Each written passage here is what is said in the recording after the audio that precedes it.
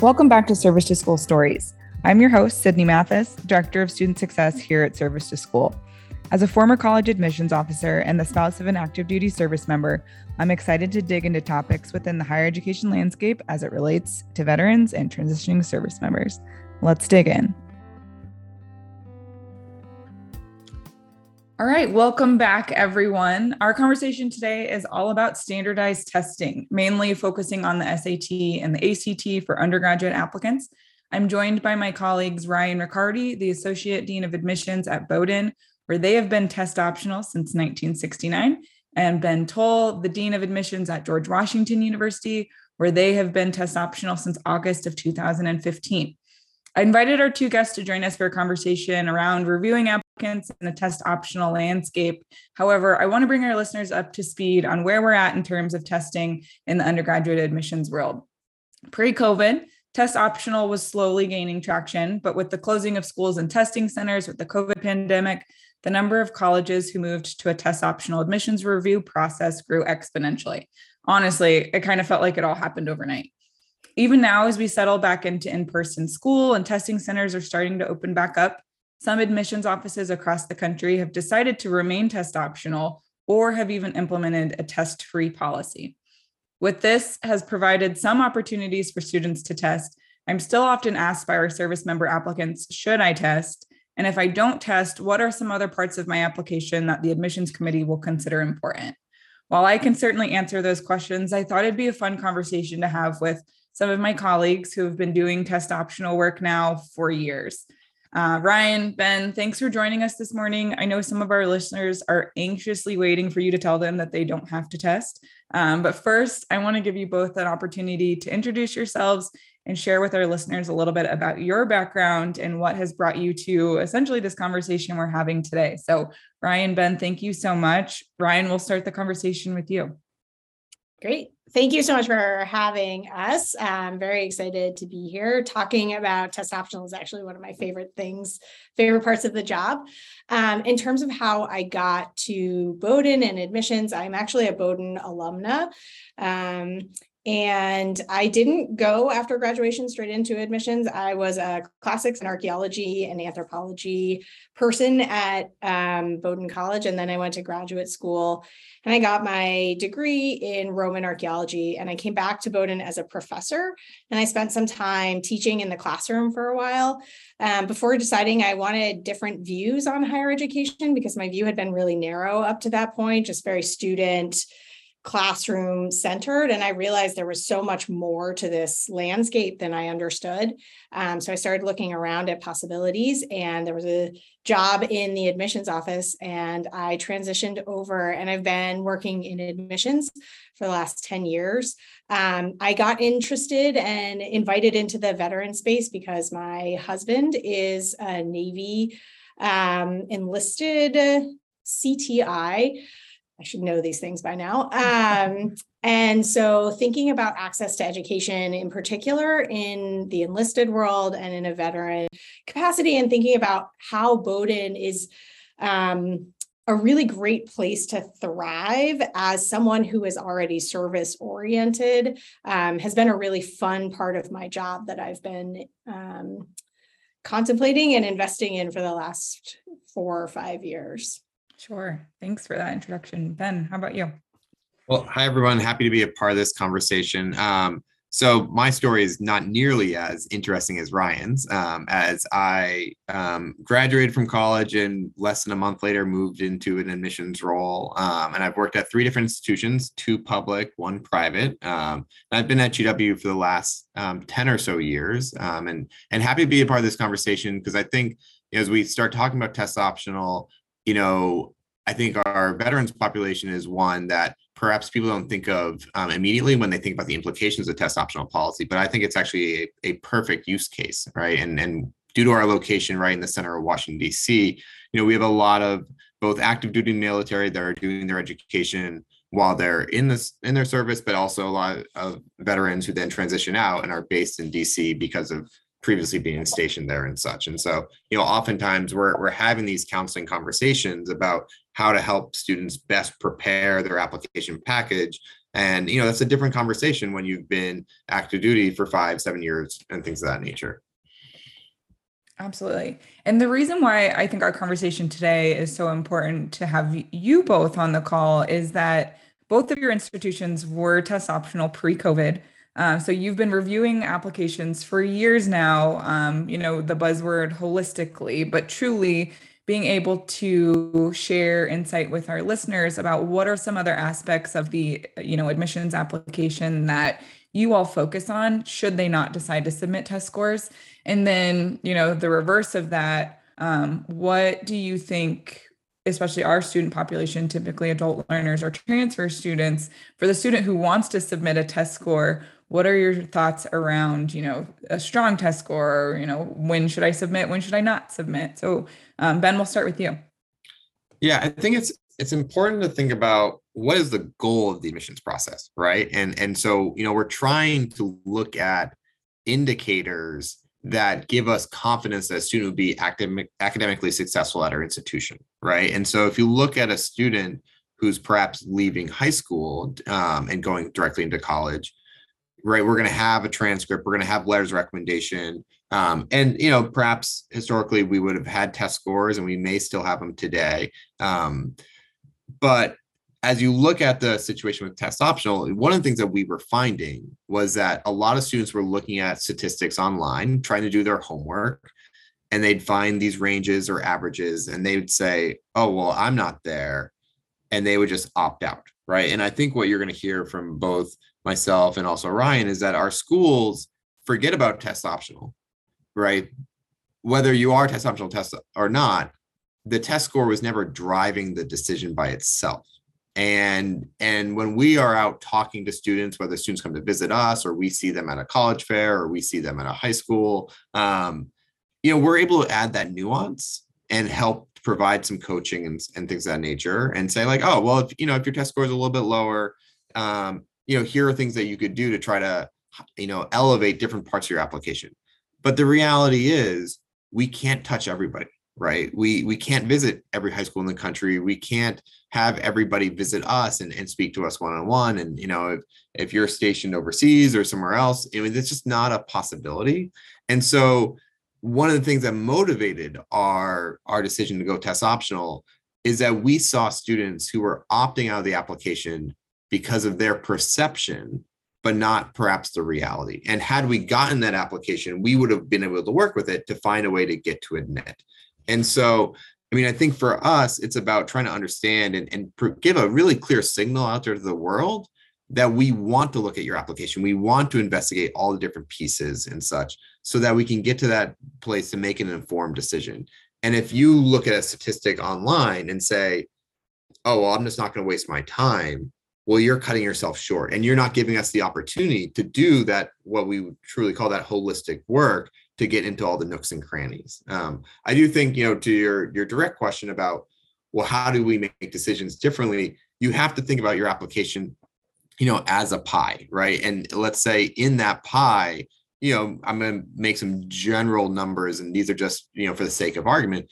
But let's say if it's 60% the high school transcript, 20% your letters of recommendation, I'm doing math in my head to make sure I add up to 100. Another 20% of your, that's going to add up to 100. Another 10% of your essays and your activities and things of that nature. Well, that leaves maybe 10% for your testing. And if we go test optional, basically that 10% gets absorbed by the other areas, right? Yeah. And actually puts more importance on your transcript, on your letters of recommendation, on your essay and such, and heightens those parts, right? And so I think one of the things that's helpful to understand is that when you apply test optional, sure, we're not going to use that one component, but it does mean that all the other parts have to shine brighter through the application. Mm-hmm. Yeah. Can I just add, I Absolutely. like the pie metaphor, but no one pie is ever sliced the same for every applicant, right? Mm-hmm. It's not that the essay always weights 20% or the letters of recommendation or the transcript always weight 25% of your pie. I also will not do quick math.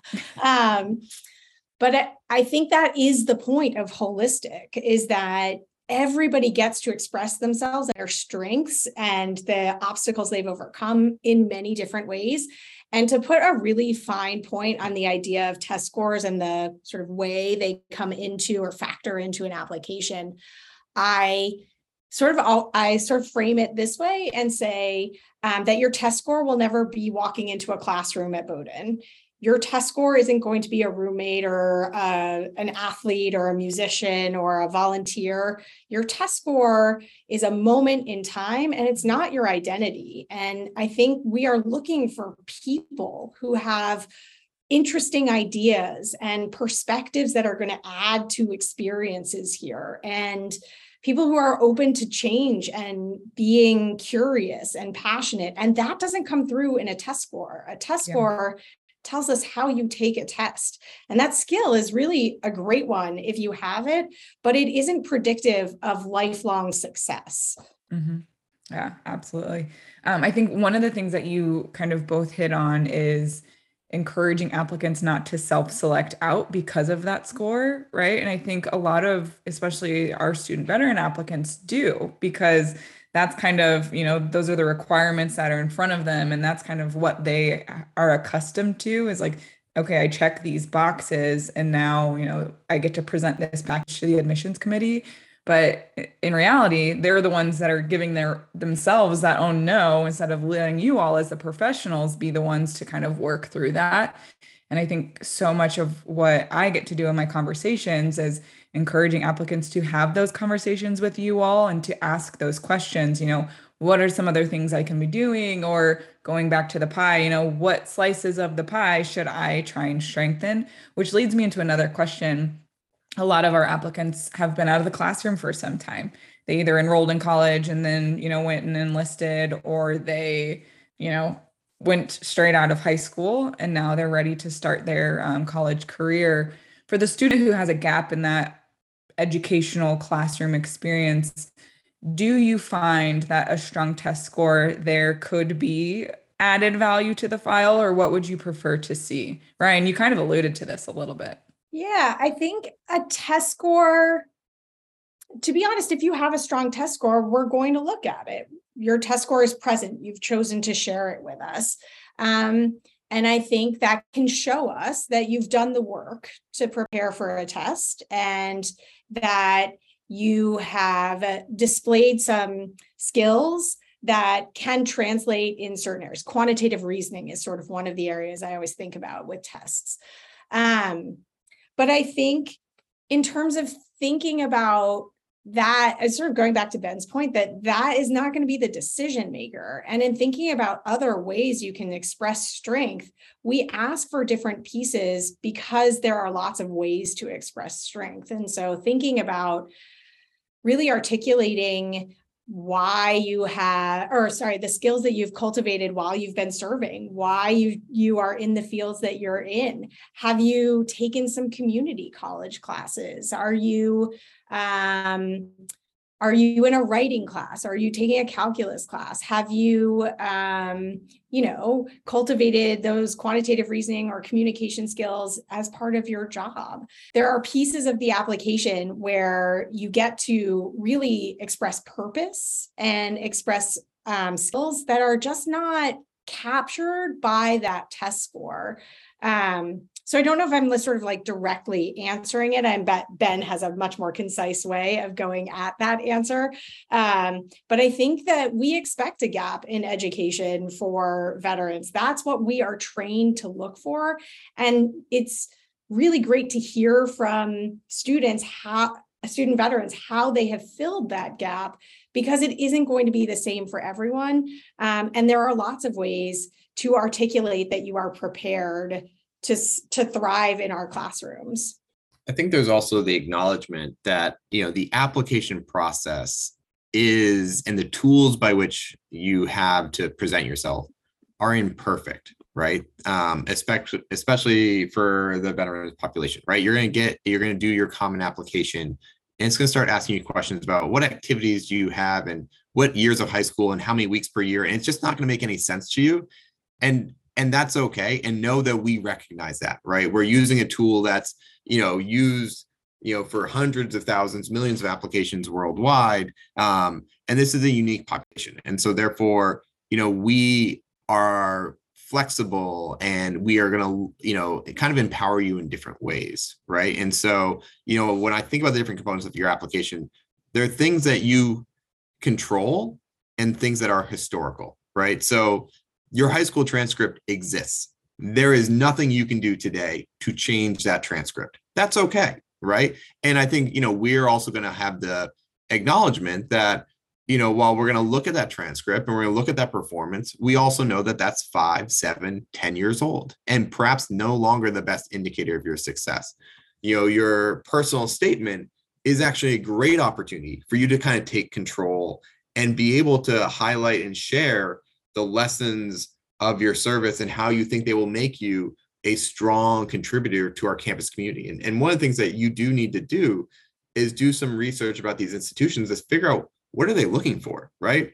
Bowdoin and George Washington University, 2 different schools, 2 different purposes, and you're going to make that case in different ways based on the kind of the values that we externally communicate about what we're looking for, right? And that's really a chance for you to say, here's my piece of real estate, to plant a flag and kind of make my case of why I deserve admission and what I've done that gives an admissions committee confidence that this student's going to come in here. They may not have been in the classroom, for a number of years, but they have the skill sets to collaborate with other students, to succeed, to manage their time, all those sort of things.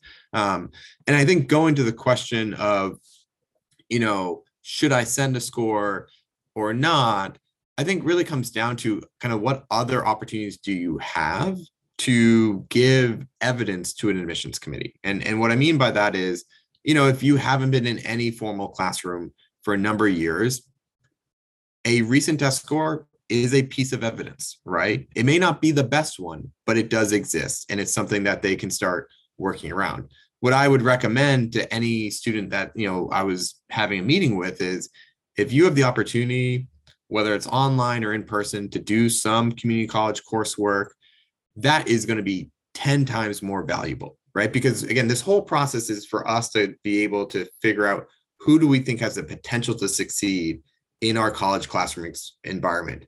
Well, community college classes are a college classroom environment. And so if we can see 1, 2, 3 courses and see your performance there, it's going to give us so much more confidence, right? And so whether your test score is high, low, middle, whatever, that community college transcript is going to have so much more power in the review process. Now, that may not be possible, for you to do depending on what your location is, what your situation is. And that's why, the answer is always going to be, it depends. It's always going to be nuanced and such. And if you aren't able to do that, perhaps then sure, a test score is going to help be a piece of recent evidence, but it perhaps isn't the best one, right? And I think I would always kind of direct students to look at what ability do they have to do some, coursework at the college level to then indicate to institution, that I've got this under my belt, right? And I have the ability to succeed in this environment. Yeah. One thing. Oh, go ahead, Ryan. Sorry. I just wanted to follow up because I think that was great, obviously. And I just wanted to add that 2 pieces. One, that with your service to school advisor, you have this opportunity to really ask direct questions to say, this is my test score. What do you think? And it's their job, it's your advisor's job to really help you navigate which schools it might make sense for you to submit your test score to or not. You have this resource, and you should absolutely use it. And then the second piece is that when those test scores exist, whether they are, as Ben said, high, medium, or not, we understand, it's our job to understand that there is nuance in the score. Testing is biased towards a certain age, a certain population, a certain socioeconomic status. And so there is nuance in how we read the test score when it's present, let alone that decision of here are the numbers that they publish and should I or shouldn't I. When those test scores are present, we are still thinking about the person who took that test, when they took it, why they took it. And so it really is not It is at best a blunt instrument, not a finely honed tool that we use.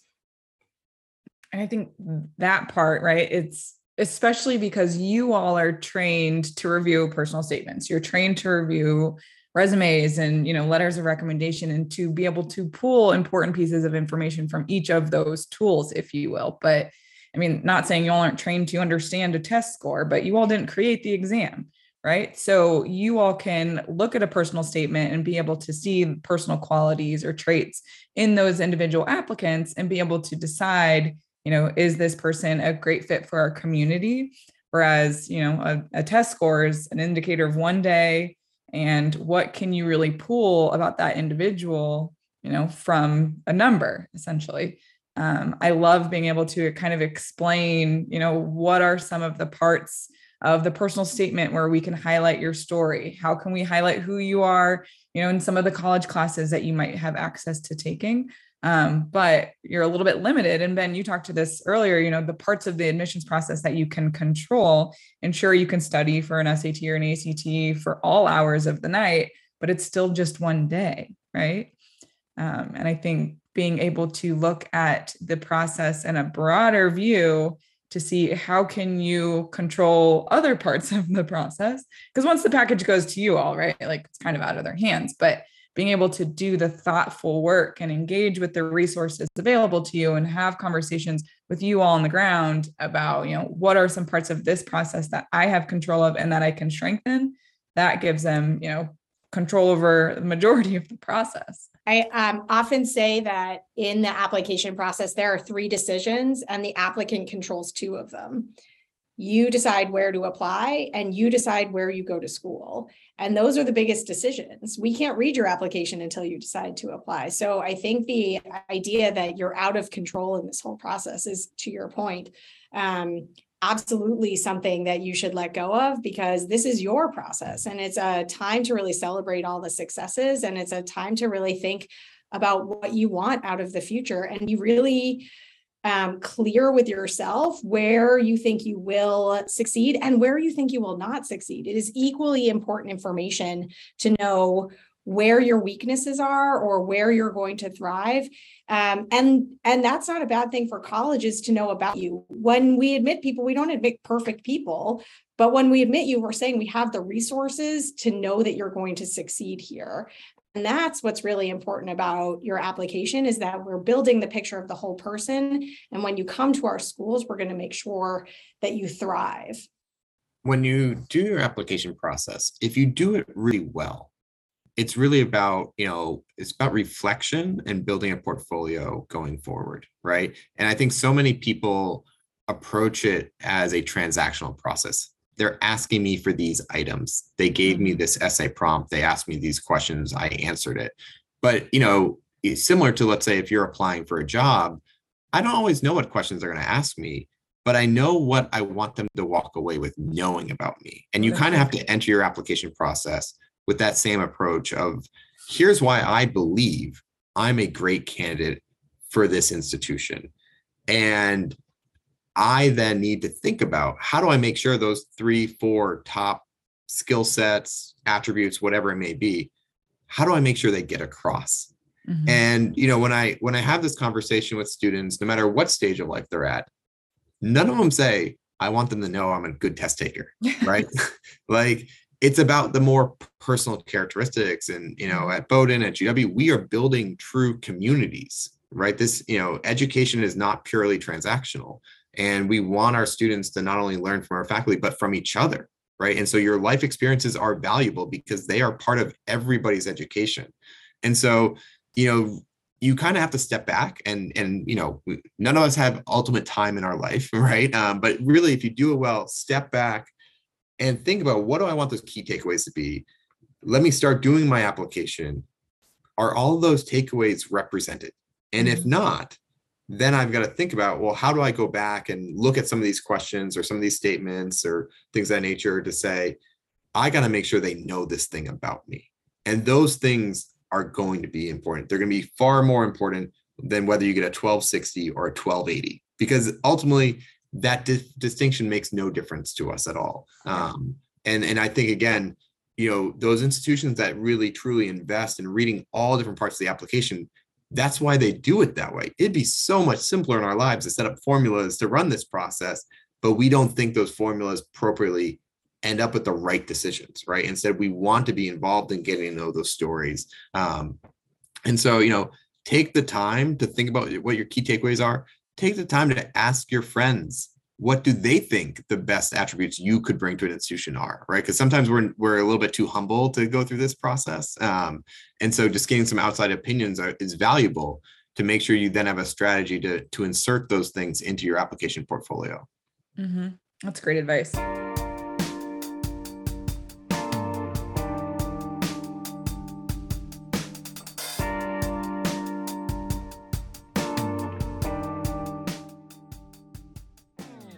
To pivot a little bit. So, okay, I've decided I'm not going to submit test scores. I'm applying to, I don't know, business, for example.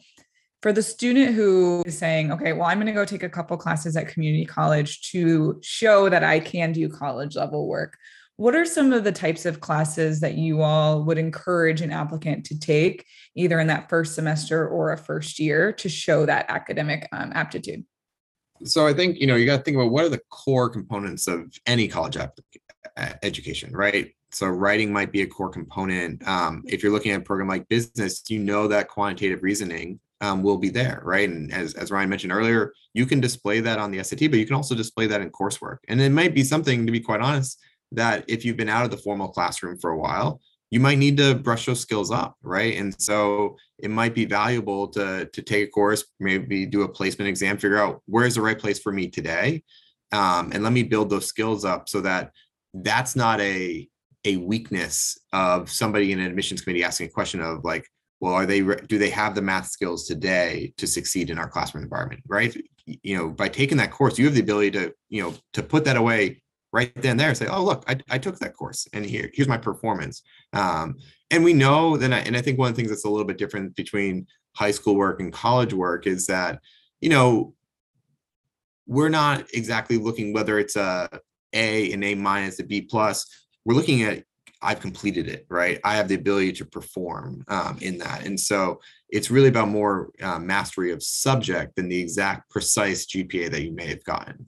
Yeah, I would echo all of that. And I think it's also really important to think about what the schools you're applying to are asking and what types of schools those are. It is different to apply to a major than it is to apply to a liberal arts college where you can't declare your major as you apply.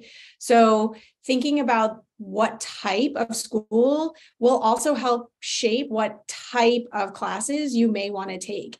And thinking about sort of how we review applications at Bowdoin and thinking probably similar at GW, we are looking to see exactly those skills that you've developed, not the grades. The outcome is less important to us than what skills you've developed. We're thinking about communication skills.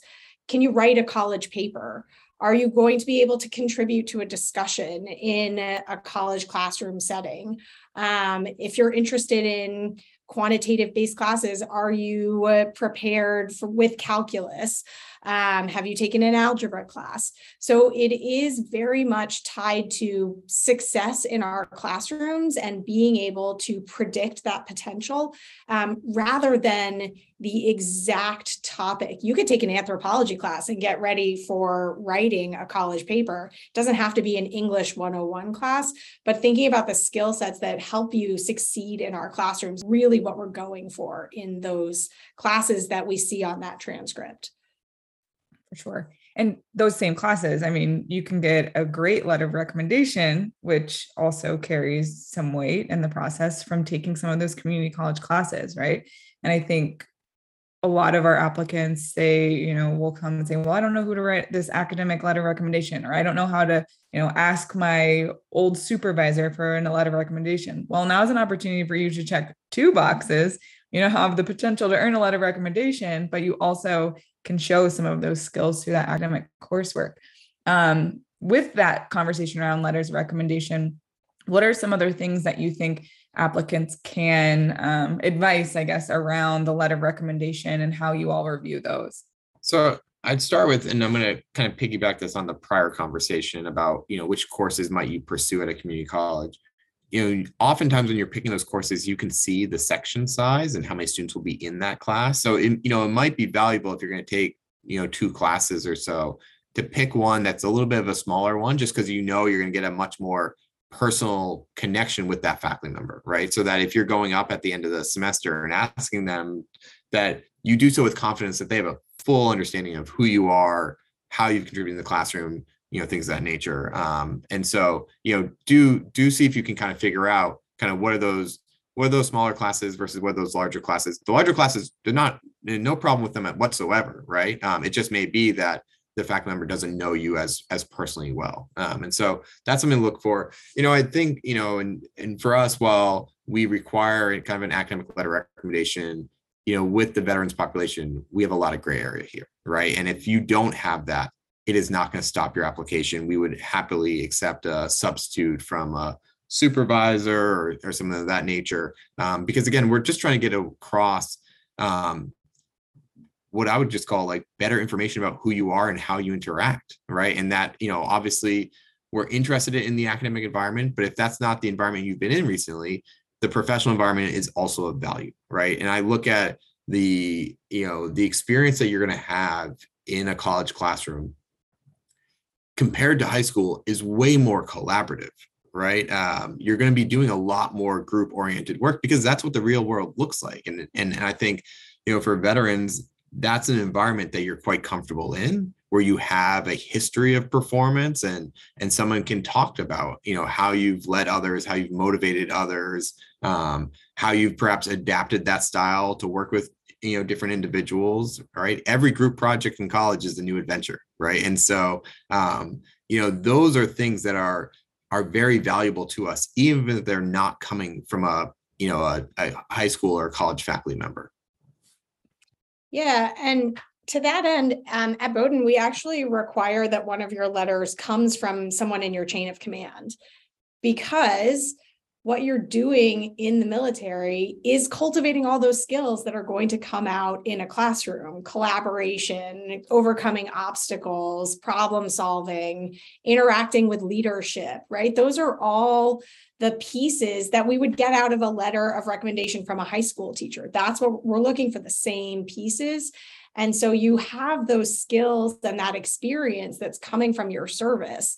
So I do think big with your letter of recommendation, but if you're in a classroom, other than if this is your only opportunity to have an academic letter of support, I think you should be really thoughtful about whether or not that teacher or professor or graduate student knows you, because a letter of recommendation from an academic professional just saying this person was in my classroom and this is the grade that they got is information that we would have gotten from your transcript anyway. So who's going to be additive in your application? Who's going to add information that builds out that picture of who you were in that experience that's helpful in building out that picture for us in your application? I do want to add, and this is the one mistake I see people make quite often, is don't ask them to write you a letter of recommendation because you think we will be impressed by who they are. Pick the person who knows you best, right? The worst letter of recommendation I ever received for an applicant was from a U.S. senator, and they were doing it, constituent service or a favor to, I don't know, but you could read it and you knew that this person had not a clue who the student truly was, right? But that they thought that we would be impressed by it, but we're not trying to be impressed. We're trying to learn. And so we got to make sure that letter allows us to learn more about you. Yeah. And I have conversations all the time about this academic letter of recommendation, right? Because they're like, I haven't been in the classroom, or I took all of my classes online. I never interacted with my professor. We get that quite a bit. But I always remind them, learning happens outside of the classroom. So who can speak to, you working as a team, some of those same learning attributes that, we put into a 4-wall classroom when you're sitting at your desk in your chair learning, right? What are some of those same skills that someone else could speak to either through your time in service or, in the community. And that's where I remind them that this process, unfortunately, isn't built for the non-traditional, quote unquote student. This process is essentially built for a high school student who has been in the classroom the last 4 years, right? It's pieced, together for that environment. So when you can't find the exact academic letter recommendation, to reach out to you all. Hey, here's my situation. Is it okay if I ask this person or I have this letter of recommendation? And almost 10 times out of 10, I've had applicants come back and say, hey, thanks for encouraging me to reach out. They said this one is fine, right? And then when it's not, that's when you have the opportunity to say, okay, well, what are some other things I can do? Is that when you go back to the classroom and a community college environment? Or is that really a school that you think is the best support in place for you, right? If they're already putting confines on the admissions process to set you aside, how is that going to make you feel as a student once you're on campus, right? And I think we are talking so much about being military inclusive instead of just military friendly, and being military inclusive in the admissions process is the best indicator of what it's going to be like once you're on their campuses. So I love how open you're both being, kind of with, what our students can do to make this process a little bit more inclusive to them. So as we begin to wrap up the conversation, I want to hear from both of you a little bit about what makes a strong, if you were to give us three, takeaways, what makes a strong applicant for each of your institutions? So I'll jump in, and then I might jump out and let Ryan jump in and then jump back in on the backside. But so I think, one of the things that's really important is understanding, why do different institutions exist, right? What is their purpose, right? GW and Bowdoin are complete opposites. And that's awesome, right? Because it allows you to think about, which one do I best align with? Which one do I think I would best enjoy and succeed? Because quite honestly, enjoyment is linked to success, right? If you don't enjoy something, you're going to be less motivated.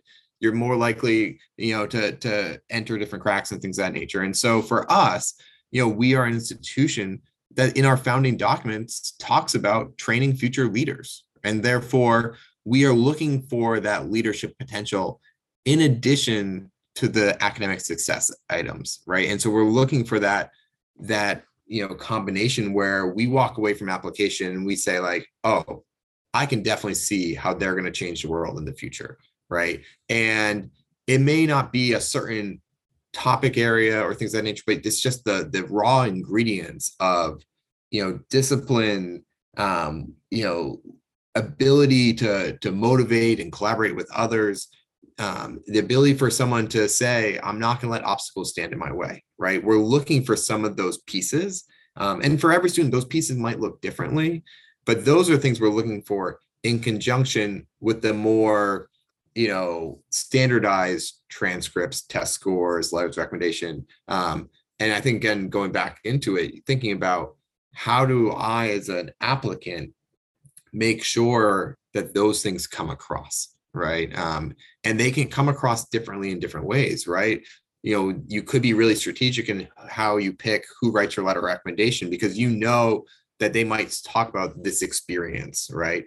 It's also okay for you to have a conversation with that person writing a letter of recommendation and perhaps remind them of things that were really important to you, but in a classroom of 30 students or so, maybe it was just one day for them, right?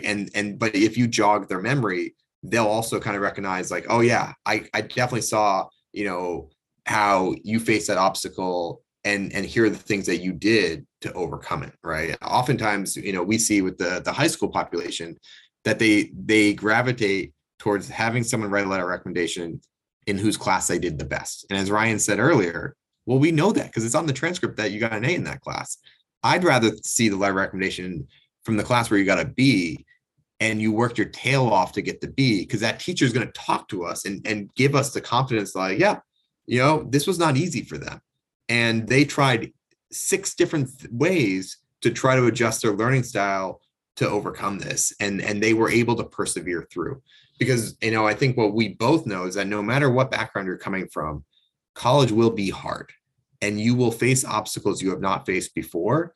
And what really matters is how do you choose to overcome them or not, right? And giving a little bit of having some of those crumbs in the application that like, oh yeah, they've faced obstacles before, and gives us the confidence that when that happens, whether it happens in the first semester or in the last semester, that you have the mindset and the willpower to come across.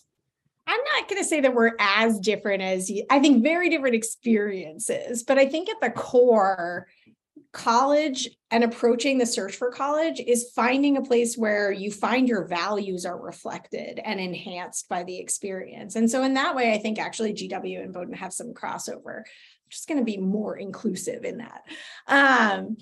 I think when thinking about people who thrive at Bowdoin, we do go back to that value-based system. What kind of community member are you going to be? We, in sort of thinking about our founding documents, we were founded to serve the common good. And so it goes back to 1794, and we say that a Bowdoin education is not meant to be small, but meant to be big, and it's meant to be impactful. So what impact are you going to make with your Bowdoin education? And the neat part about that is that for every student who comes in here, the common good looks different because it's specific to their goals.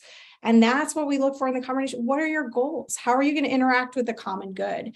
What do you want from your education? What do you see your role in this world being? Are you going to be a teacher? Are you going to be the person who solves the climate crisis? There's not one person who's going to solve that, to be clear. But are you going to participate? And we think about that community role. We are a liberal arts college, living and learning community. This is your home for 4 years. Are you curious? Are you going to take intellectual risks? Are you going to push yourself outside of the comfort zone? And I think being really open-minded about the people you interact with, the way that you learn, those are values that you can express in so many different ways. And sort of going back to the start of the conversation, they're not values that come through in a test score. They are values that come through in your essay, your letters of recommendation, the way you talk about your time in the service, the way you talk about your goals, the way that you interact with people. That's so interesting. And there are so many ways to stand out because of who you are now. And I think the best piece of advice I have as you go through your application and college search process is to be really reflective and to be really honest and authentic. We are not bringing your application to our campuses. We are bringing you, and you matter in this whole journey. So stay true to who you are, because that will shine through in your application. Those are the people who land at our schools and make a huge difference. Ben, you said you were going to jump back in on the tail end. Anything there to add? Well, I think, Ryan actually said this really well earlier, which is recognizing how much power you have in this process, right? You get to choose where you apply to, you get to choose where you go to. I think when you're in the seat, you feel like you have no power whatsoever. And you're trying to look at, these different requirements, and you've got self-doubt and things of that nature. And again, just take a moment to back up and say, oh, wait, I have a lot of power here. And in fact, I think for both our institutions, our decision to go test optional was a conscious choice to give you actually a little bit more power in this process about how am I viewed, how am I judged through this process. I think both our institutions are confident that we can make the right admissions decisions, whether testing exists or not. And therefore, let's let you as an applicant have a little bit more say in how you present yourself to us, right? So, again, in the moment, I know, we can have quite a narrow focus of just, I got to do these requirements, I got to fulfill these different things, but just recognizing that we're trying to design this process so you actually have a little bit more power. And quite honestly, your choice of where to submit your application is the most powerful thing that you have. And I just want to take that soundbite and let that be like what we trail out with. That was, you all just basically gave a masterclass in, how to be reflective in this process. And just what we, really encourage our applicants to do is to be mindful and why they're submitting an application and where they're applying, instead of just, I use the analogy of like throwing spaghetti at the wall and seeing what sticks, right? Like you have to then immerse yourself into this community, into your academics. And is that where you're going to thrive? Not just, where you're going to graduate from and have that name as your alma mater and your resume. Like, where can you truly go and make an impact on the community, but also on yourself? And you all just, wrapped that up into a present and gave it to our listeners as like what they should do to be successful in this process. So any last parting advice for our listeners about applying to colleges or considering applying test optional? I would say, I think as a society and culture, we overemphasize some of this college application process, or a lot of the college application process. And there's a little bit too much like you can't fall in love, right? I think one of the lessons of the college application process is that life is sometimes unpredictable. And therefore, as you go through this way, you are allowed to have your top choices of the places that you're applying to. But I think, when you talk to people 15, 20 years after they've graduated, they can't even tell you what their top choice was when they went through the process, because they end up somewhere and they have a fantastic experience and they go on to have an impactful life, right? And so some of these decisions won't go your way. That's okay. You're allowed to be sad in the moment, but the reality is you just turn the page and say, okay, well, what's more in front of me, right? And how do I go forward from there? And be able to go forward and just have confidence that you're going to knock it out of the park at whatever school is willing to offer you that letter of acceptance. I don't want to follow that with something that is much more like pragmatic, because it's such a good, really thoughtful approach to applying to college, but mine is much more pragmatic anyway. And that's to say, hopefully throughout all of this, you can hear how much attention and work we put into this process to support you. So when you have questions, reach out to us. We have real human beings who are here answering, thinking about ways that we can help you, connecting you to different organizations across campus. I'm not our expert on the Yellow Ribbon program or financial aid or the GI Bill. I can connect you to someone who's going to answer very specific, nuanced questions that are personal to you. So we are here to help. Please don't think of us as the barrier. Think of us as a resource, because we're in this field not for the pay, but for the love of the work. So important. Thanks so much for that reminder, Ryan.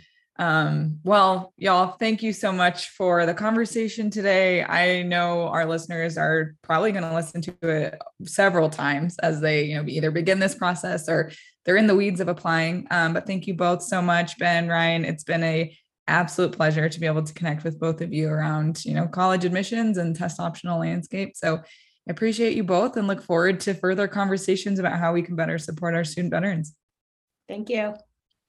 Yeah, again, I think as Ryan said, we just want to be here to help. So, the only way we can do that is if you guys reach out and have a conversation with us.